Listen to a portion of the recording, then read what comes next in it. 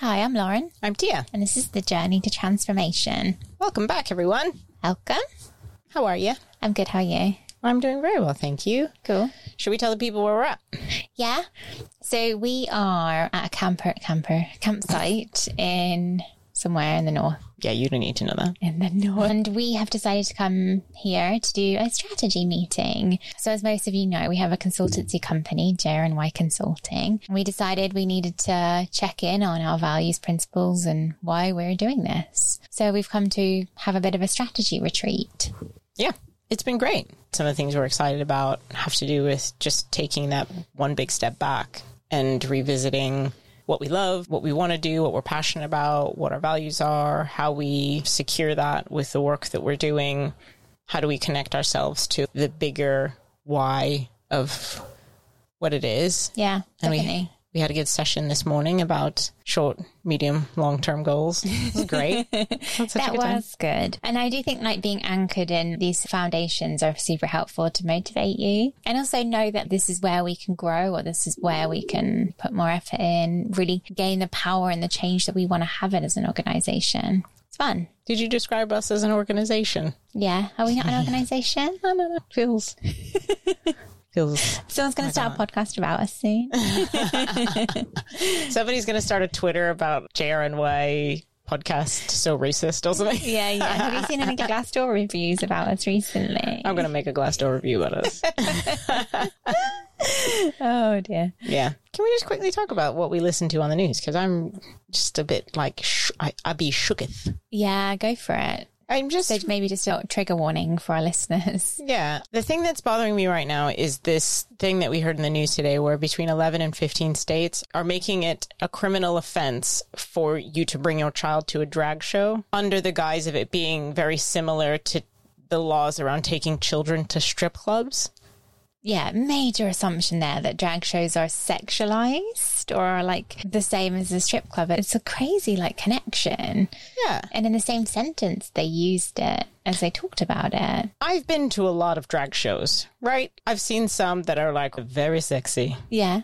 And I've seen some that are not that at all, that are very much rooted in activism and performance, and there's nothing sexual about them. I feel offended by this conflation between drag shows and strip clubs as the kind of reasoning here, when actually I know that it's got nothing to do with that. It's just like a bunch of conservative bigots who want to further marginalize queer communities, and this is one of the ways in which they're trying to do it. I don't understand this persistent attack. Why now? Like, why is this the hill they're trying to climb? Like, for what purpose? Yeah, really. And it's going back to conversations we were having with Pride and Less Prejudice, who joined us in a past episode. Go and check that out. About like how, yeah, these laws are just popping up and really suppressing the space, and how in ways it's coming in tandem with the rise of LGBTQ groups and their rights being more known, being more vocal, being more in the space. It's almost like as one rises, the other does too, in a way. I don't know if there's any logic to that, but I think that we see that in a lot of political swings. We had Barack Obama. It's like, here's a bunch of cool shit. Everybody enjoy that. Yeah. And then we had Donald Trump, who was like, no, fuck that guy. And do you see what I mean? Yeah. This, like, us as a human population of people couldn't cope with all of what that social change meant, which then brought about, like, we had George Bush, right? And then Barack Obama, and then Donald Trump. And then, do you see what I mean? It's almost like we can't, like, where's the fucking middle ground? Because I'm getting whiplash with, do I have rights? Is America a safe place for me? I haven't been there in years. I don't know if it's safe. Well, by the news, it's not. Sounds fucking dodgy. I think the UN needs, not the UN because they're shit too, but somebody needs to go in and help them. Sweden? I don't know. They're having issues with their feminist foreign policy. Another episode you might want to go and listen to. But as we've talked about, does it matter? Yeah, there we go. A rose by any other name. I don't know. Somebody needs to go and help America, because that place is a fucking shit show. I cannot believe it. I cannot believe it. Yeah, it's shocking. It's scary. It's really And also, I was expecting it just to be, God, I just dare not say this, but one state. fringe. Yeah, 1, 2, 3, but 11 to 15 just feels like a lot. That's a significant proportion. Yes. We've only got 50. Yeah, exactly. Basically, I mean, there's some that you probably wouldn't count as much because there's... Okay, let's not go I'm into looking at you, North Dakota. Okay. I hope we haven't just offended all our North Dakota listeners. There's only 6 people there, so I think it's fine. And we're bleeping that out. Joke. Yeah, I don't know. I just feel like I don't understand why it's happening. Yeah. Why now? When there's so many things that we could be thinking of and spending our time doing. I just can't understand that there are 11 to 15 states. This is dozens and dozens of lawmakers who are spending their time making it a criminal offense to bring your child to a drag show. And when they could be addressing healthcare, infrastructure, exactly. poverty. Do you see what I mean? 100%. Like what a supreme waste of fucking time. It's not generative of anything useful for the economy. Yeah. Is this really how you want to spend your time? And I would encourage people to reflect on at a time when we're like all really suffering in a pretty catastrophic economic crisis following the economic crash we had within the last decade and COVID. Is this really how you want your lawmakers spending their time? Oh, yeah. The lack of connection to people's realities feels really odd. It's so bizarre. Let me just give an example. Whenever I've seen more risque drag shows, they're in bars. You can't take children into bars. Where do children and drag shows connect? The space that this is happening in, what they're trying to do is attack the drag show libraries. This is that's another. What I was thinking. Yeah, are they really saying it's where what's the storytelling thing? Yeah, That's it. Drag storytelling. Yeah. Which is in a child-friendly space, right? Yes, and in a library. What's sexualized about that? Question is, why are lawmakers sexualizing that? So they're adding the label. It says a bit more about them and their proclivities than it does about anybody else. True. Yeah, I don't know. And so then tell me what the lines are here. Because does this mean there can't be any children at Mardi Gras? Yeah. Great point. Are there spaces where people are, having fun? No children in fun themselves. places. Yeah, like it's a really hard one to. Yeah, can you not bring a child to a pride parade? Yeah, that's what they're like. This is what we're getting to. Yeah. This is the stuff that it's trying to get at. It's trying to get at any celebration of queer joy. Yeah, and I just can't. I don't know. I just can't be dealing with it. And I wonder what, they're like the gay Republicans. Like, I really am curious as to what they're fucking up to. Are they vocal? Do you know who they are? Yeah, they're called Log Cabin Republicans. It has to do something with Abraham Lincoln. Log Cabin Republicans? Yeah, Gosh. Lincoln lovers. Never heard of it. There's an episode of American Dad where the CIA agent creates a show called Lincoln Lover. And ends up with a bunch of gay Republicans there. But he doesn't realize that what he's done is created a gay romance between him and the play is him creating a fake gay romance between him and Abraham Lincoln. Okay. A la The Bodyguard with Kevin Costner and Whitney Houston. Okay. So yeah. But I don't know. Where are the Log Cabin Republicans and why aren't they? Are these laws being made by people who are anti-LGBTQI plus rights, presumably? Because I can't imagine you would be pro queer rights and do stuff like this. So then, so where are the, LGBTQI plus friendly Republicans, which I presume exist based on what you're saying? I don't know how you can exist. I don't know how you can do that. That requires a real dissociation to me that I just don't. Yeah. It's like being a black woman who's a conservative. I just don't understand how you get there. Yeah. It's hard to imagine. It's hard to imagine how you have power in that space as well. Because ultimately you want to be a policymaker or a politician or whatever because you want to influence something or have power over something. So maybe you're deprioritizing that part of yourself and saying, I'm going to prioritize this and ignore that bit, which basically fuels denial in all parts of that party. That's what I mean. Like, you have to dissociate. What is it? Harry Potter? Horcruxes. Yeah, well, you split yourself into 7. Or at least that's what Voldemort did. That's the perfect analogy. Yeah. I'll put this Horcrux in this fridge and look at it in a few years. Yeah, it is a great analogy. Yeah, I don't get it. Or being a woman who takes a very hard anti-abortion stance without recognition that is connected to reproductive rights, which is about your body. Yeah. I don't know why I'm saying you're. These are not the people listening to this podcast. If you're anti-abortion, fuck off. Seriously, turn this off. Probably not for you. You're not allowed to hear the genius that we produce. If you say so.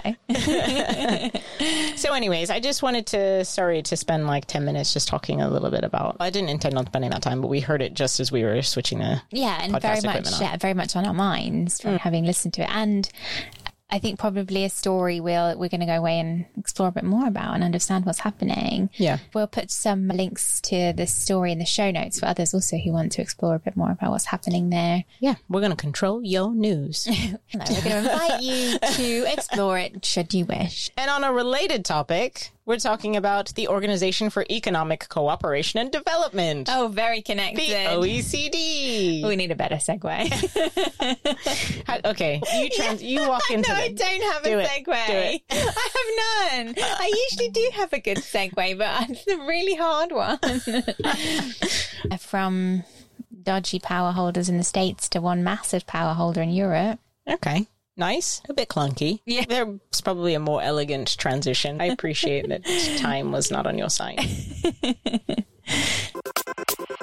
Why are we talking about the OECD, the Organization for Economic Cooperation and Development? The OECD is a big power holder in Europe. They're an intergovernmental organization made up of 38 member countries, usual suspects on that list, ranging from Australia, Portugal, UK, Norway. The US is on there as well, actually. Fuck them. That's a good segue. Something about the US in there is a segue. Anyway, Italy, Netherlands, Israel, Finland, Ireland. So it's a bit like the UN where you've got all these member states and they come together to make or have discussions and make decisions about economic cooperation and development. And so we're talking about trade. And trade, yes. And so we're talking about them because they hold a lot of power in policy decision making in the humanitarian and development space, including through frameworks and processes that guide how people do humanitarian and development work. For example, the evaluation criteria called DAC, which is the Development Assistance Committee? Yes. So they have a Development Assistance Committee and they created a framework for how to evaluate projects and programs. And it's called, the DAC criteria.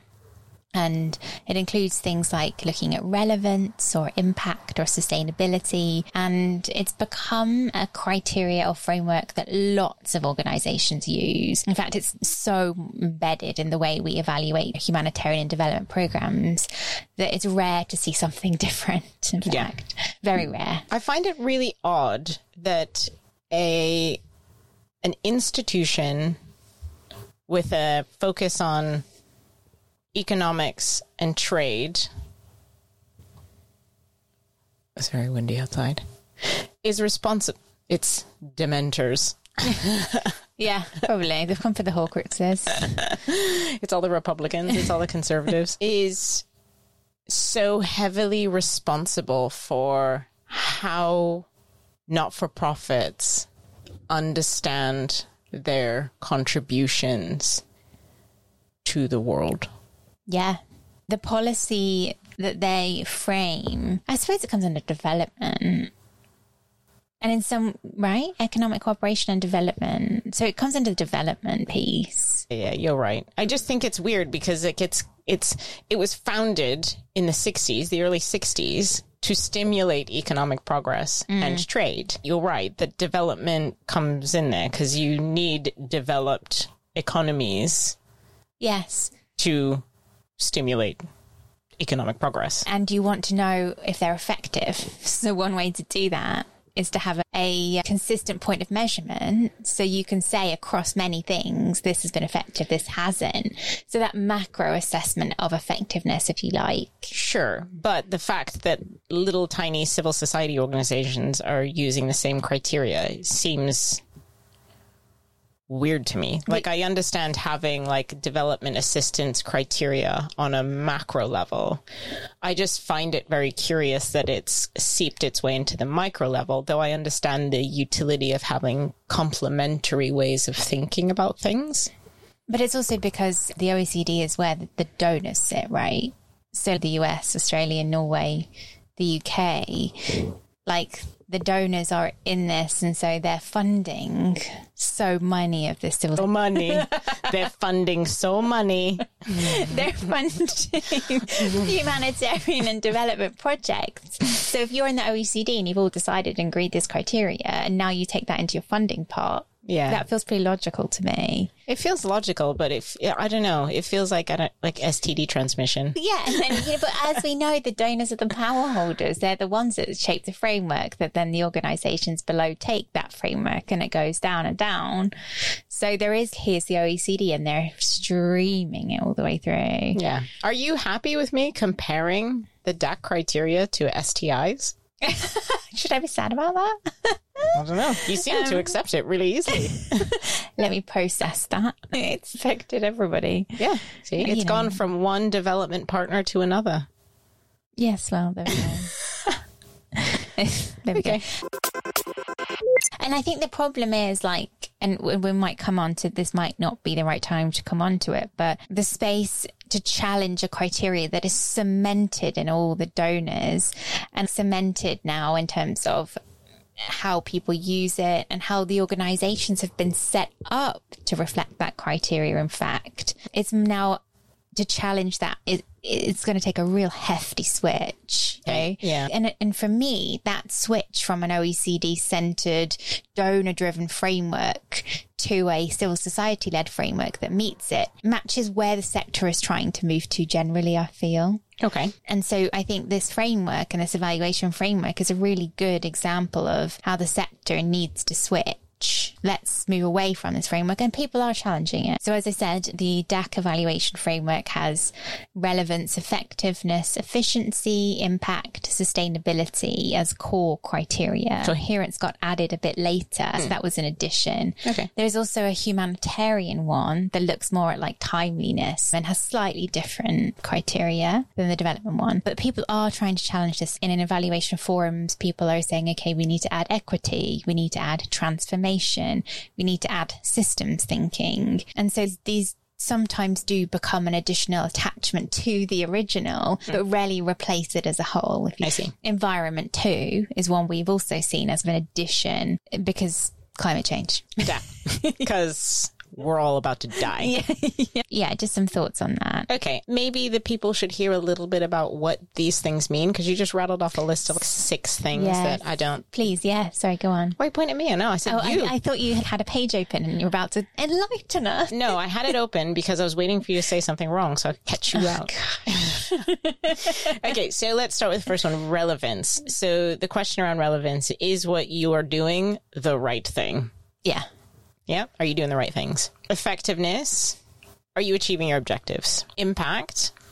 What difference are you making? The one that everyone loves. Everyone wants a golden nugget. Everyone wants to know they're making a big difference. You don't want to be told that you're making no difference. Yeah. And so there's a slight problem with that because it assumes that you're making a difference. Yeah, what difference does it make? But this None. doesn't say a positive or a negative difference. Completely agree. All right? I would just really want to see an evaluation where it says none. But is that even possible? Is it possible to do something and make no difference whatsoever? Yeah, I had exactly the same thought. Can you exist in the world and have no difference on it? No, because you exist, and so therefore there's a difference. Ooh, now we're talking about butterfly effect. Oh, what's that? The butterfly effect. You don't know? Gosh, we're going down a rabbit hole, listeners. Sorry. So in chaos theory, the butterfly effect is a sensitive dependence on initial conditions in which a small change in one state of a deterministic nonlinear system can result in large differences in a later state. Got that? So flap your wings on day 1 and it could have a massive difference on day 10 sort of thing. Because you've created a wave, and so by day 10, that wave's got bigger and bigger. No, not necessarily. Okay, let's do... The butterfly effect is the idea that small, seemingly trivial events may ultimately result in something with much larger consequences. Okay. They have non-linear impacts on very complex systems. For instance, when a butterfly flaps its wings in India, that tiny change in air pressure could eventually cause a tornado in Iowa. Is that real? Is what real? Can that actually happen? It's theoretical. Oh, again, okay, cool. Okay, so it's this idea that a little tiny thing might have implications later on. Yes. For example, there was a spider in the van yesterday, which got you real upset. I wasn't able to catch the spider to relocate it. But imagine I caught that spider, relocated that spider outside, but it was inside chasing a malarial mosquito, and that mosquito gets at you, you get malaria, and you die. Yeah, so by you moving that spider, yes, you could have created some issues. That's a butterfly effect. Yeah, I feel like can we do an episode about that? Because I feel like that exists a lot in development and humanitarian space. Yes, although quite interesting. Our butterflies have much bigger wings. Yeah, true. So yeah, how many times have you had malaria? Twice. Only once. Okay, so that's impact. And it wasn't because a butterfly flapped its wings. No, that you know of. That I know of. I know I'm being metaphorical. Okay. Okay, coherence. How well does what you did fit in? Efficiency. How well are resources being used? And sustainability. Will the benefits last? And then you've got environment, which is... Does your project have a negative or positive impact on the environment? These aren't part of the official DAC ones. No, these but are people ones have added people environment. Have added, yeah. Equity. And I do believe the DAC did have a conversation about equity and whether they should add it or not. And there were some ongoing conversations, but much like the United Nations, because it's a member state organization, decision making takes a long time. They have to come together and agree and review on certain things. The same, and as across this podcast, we've talked a bit about the nexus, where humanitarian work, development work, and peace work come together. The OECD has also been a driver in the framework and principles around the nexus. And that's taken quite a long time to come through, because by the time they figure out nexus, we'll be on to something else. It's got a bit quiet on the nexus front. Anyway, other things that the OECD does? Supports the UN. Yeah. In what way? It supports the UN around the 2030 Agenda for Sustainable Development, so the SDGs. Okay, nice. So it brings together the stuff that they know, so their knowledge base, the tools, experience, and because the OECD does a lot of stuff around policy work and working in development, it's a good place to... Yeah. It's a logical synergy. Yeah. They also have ownership over a lot of these big indicators that people use to measure macro changes in economy. So the GDP, for example, what does GDP stand for? Gross domestic product. Yeah. And then things about like inflation, unemployment. They have health indicators on life expectancy across different countries. Do they have any on mental health? I've got here health outcomes, but we can check that out. They might do. They've also got like education, social indicators, poverty rates, environmental indicators on like energy consumption, greenhouse gas emissions. So really a lot of big macro indicators that dictate how we view the world, because they're producing these statistics and data at quite a big scale. I don't want 38 member countries controlling how I understand the world around me. It's really a huge amount of power. It's a huge amount of power. And the way you're saying it, because you've got such a hard-on for M&E, you make it sound so like, ooh la la.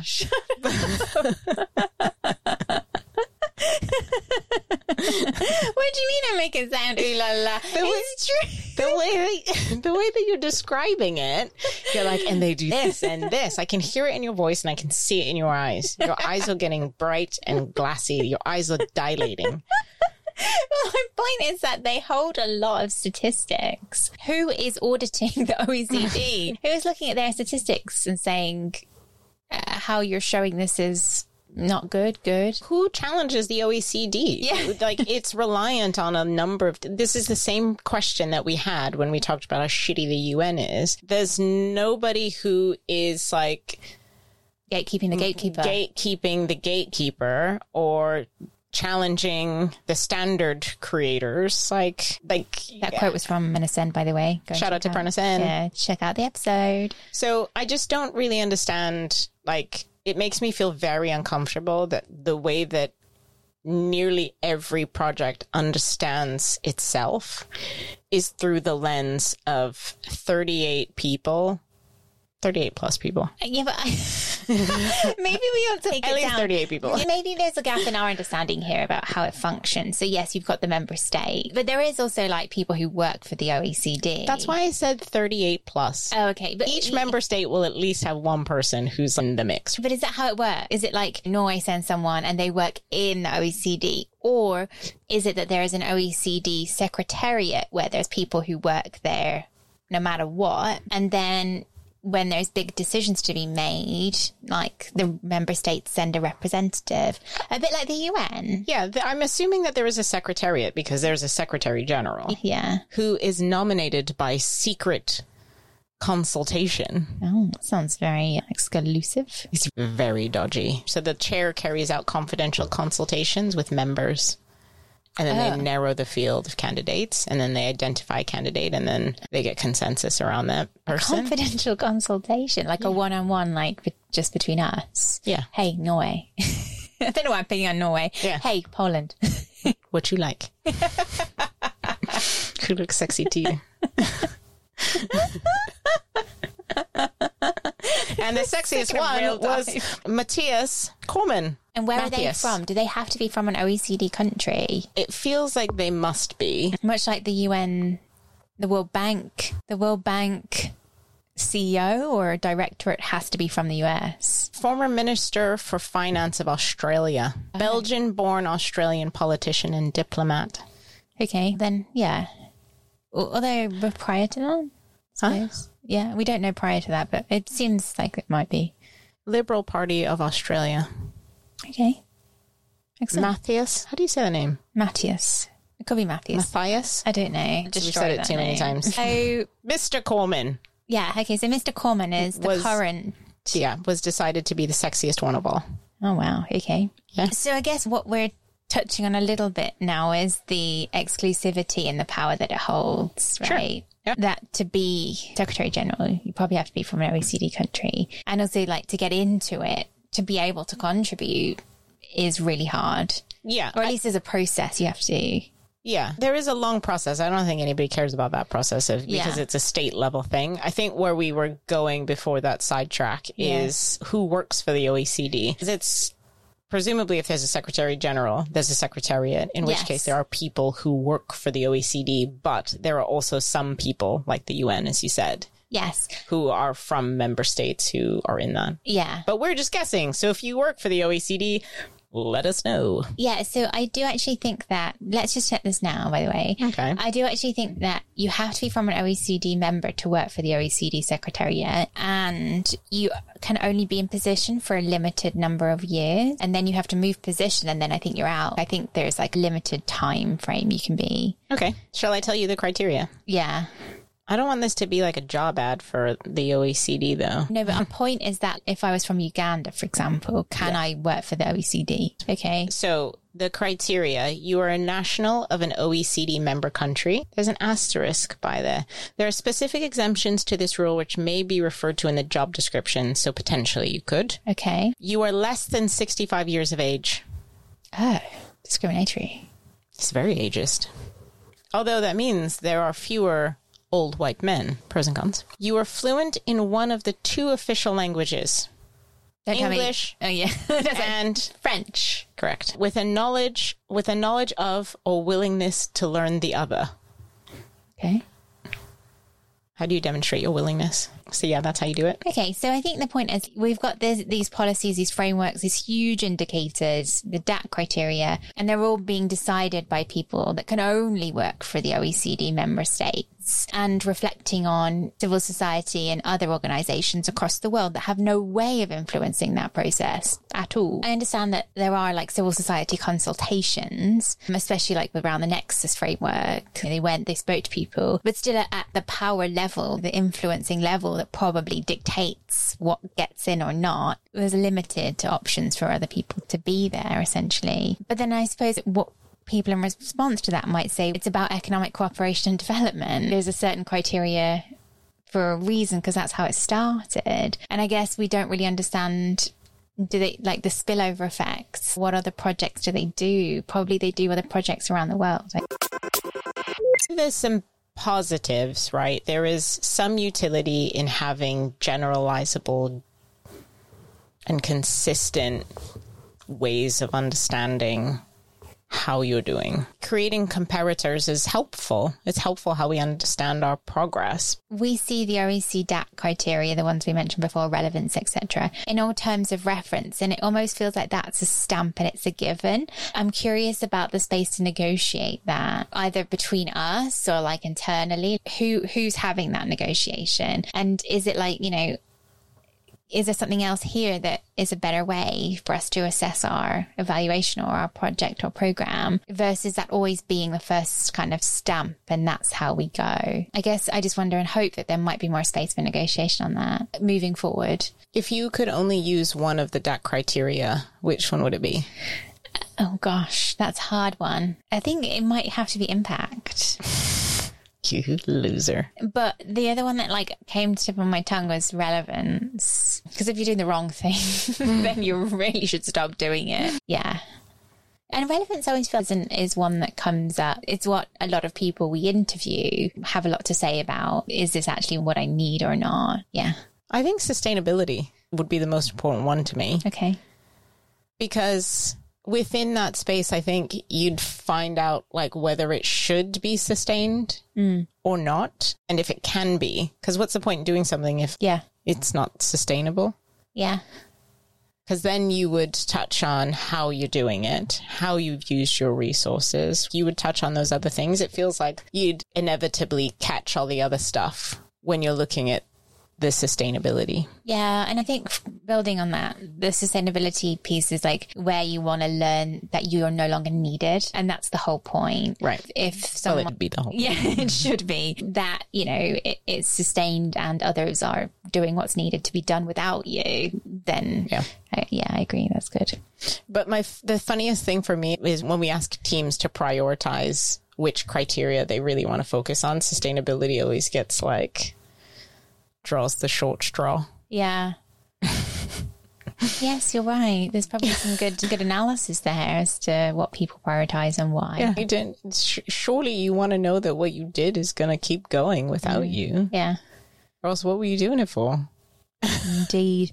But there is always still that tension there between sustainability being something that people look at also towards the end of a program. Sure. Because people, at least from an non-governmental organisation or the deliverers of the services, are like, we're wrapping up, we've got to focus on a new project. Is the sustainability something I have time to care about or prioritise at this point? Which is not a great way to go. And there's no space then. Let's say you've got a 5-year project, your project's coming to the end at the end of the 5 years, you're only just looking at sustainability then, really. Yeah. And it's too late then if it's not sustainable, or there are signs of sustainability, but they just need X, Y. Oh, but the project's ending. Yeah. Like the two things that come to mind when you're talking there is like very rarely do we see programs designed for sustainability. And by sustainability, we mean sustaining the program, not like sustainability, climate change. Right. We're talking about programs being designed to be sustained. I don't see that. We've never evaluated a project that had that in the design. Yeah. Is the capacity strengthening component a piece of sustainability? Sure, but remember that project that we did where they put capacity strengthening of their civil society organizations in their proposal and then stopped funding it after year 2? You know who you are. It's just an absolute classic. You know who you are. Anyway, moving on. And the other one is transition planning, because we have seen a number of poorly thought through transition strategies or transition strategies that were non-existent. Yeah. There should be a whole department dedicated to that, in fact. Yeah. Anyway. Yeah. We've seen projects where they will just be like, when we ask, what was your exit strategy? And they said, we just told the community we were leaving. That's so sad. Cool. It's really fucked up. Yeah, really. Okay, so cool. How can we challenge the OECD's power? We, you and I. Yeah. In general, how can its power be challenged? Or how can its power be challenged? And does it need to be challenged? I think everyone's power needs to be challenged. Not mine, but everyone else's.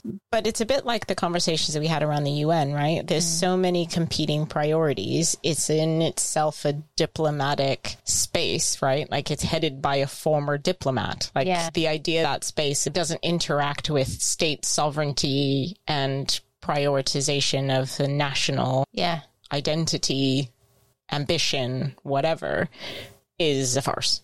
Yeah. So I feel like it should be challenged, and I feel like our way of challenging that is potentially through our projects to talk about and look and explore and see what other people and organizations are doing that's outside of that criteria. Yeah. And then to challenge organizations to say, yes, you can maintain the status quo, or you can look at other ways of measuring whether or not the work you did was equitable, advanced social justice, was looking to empower women and other marginalized groups. Yeah. And you may not see that through the other ones in an explicit way, unless that's what you were trying to do. Yeah. I really like this idea of, and it's just the start of a question. It's just, did you think of an alternative mechanism? Did you think of an alternative criteria? Even just by asking that question and them saying no, it leaves a little bit of an uncomfortable. Why didn't you? And is that because that's the only one? And I think that's something that we can do. Did you think of an alternative criteria? Why not? And they may have a good answer. But they won't. But just by asking, I think, is a really good way to have people think about what alternative mechanisms and policies are out there. I think what we should be doing is consolidating a little, like a list, a public list, where a listicle? Is that what a listicle is? I have no idea. Okay. I've never heard of a listicle. Can I just make that up? Listicle.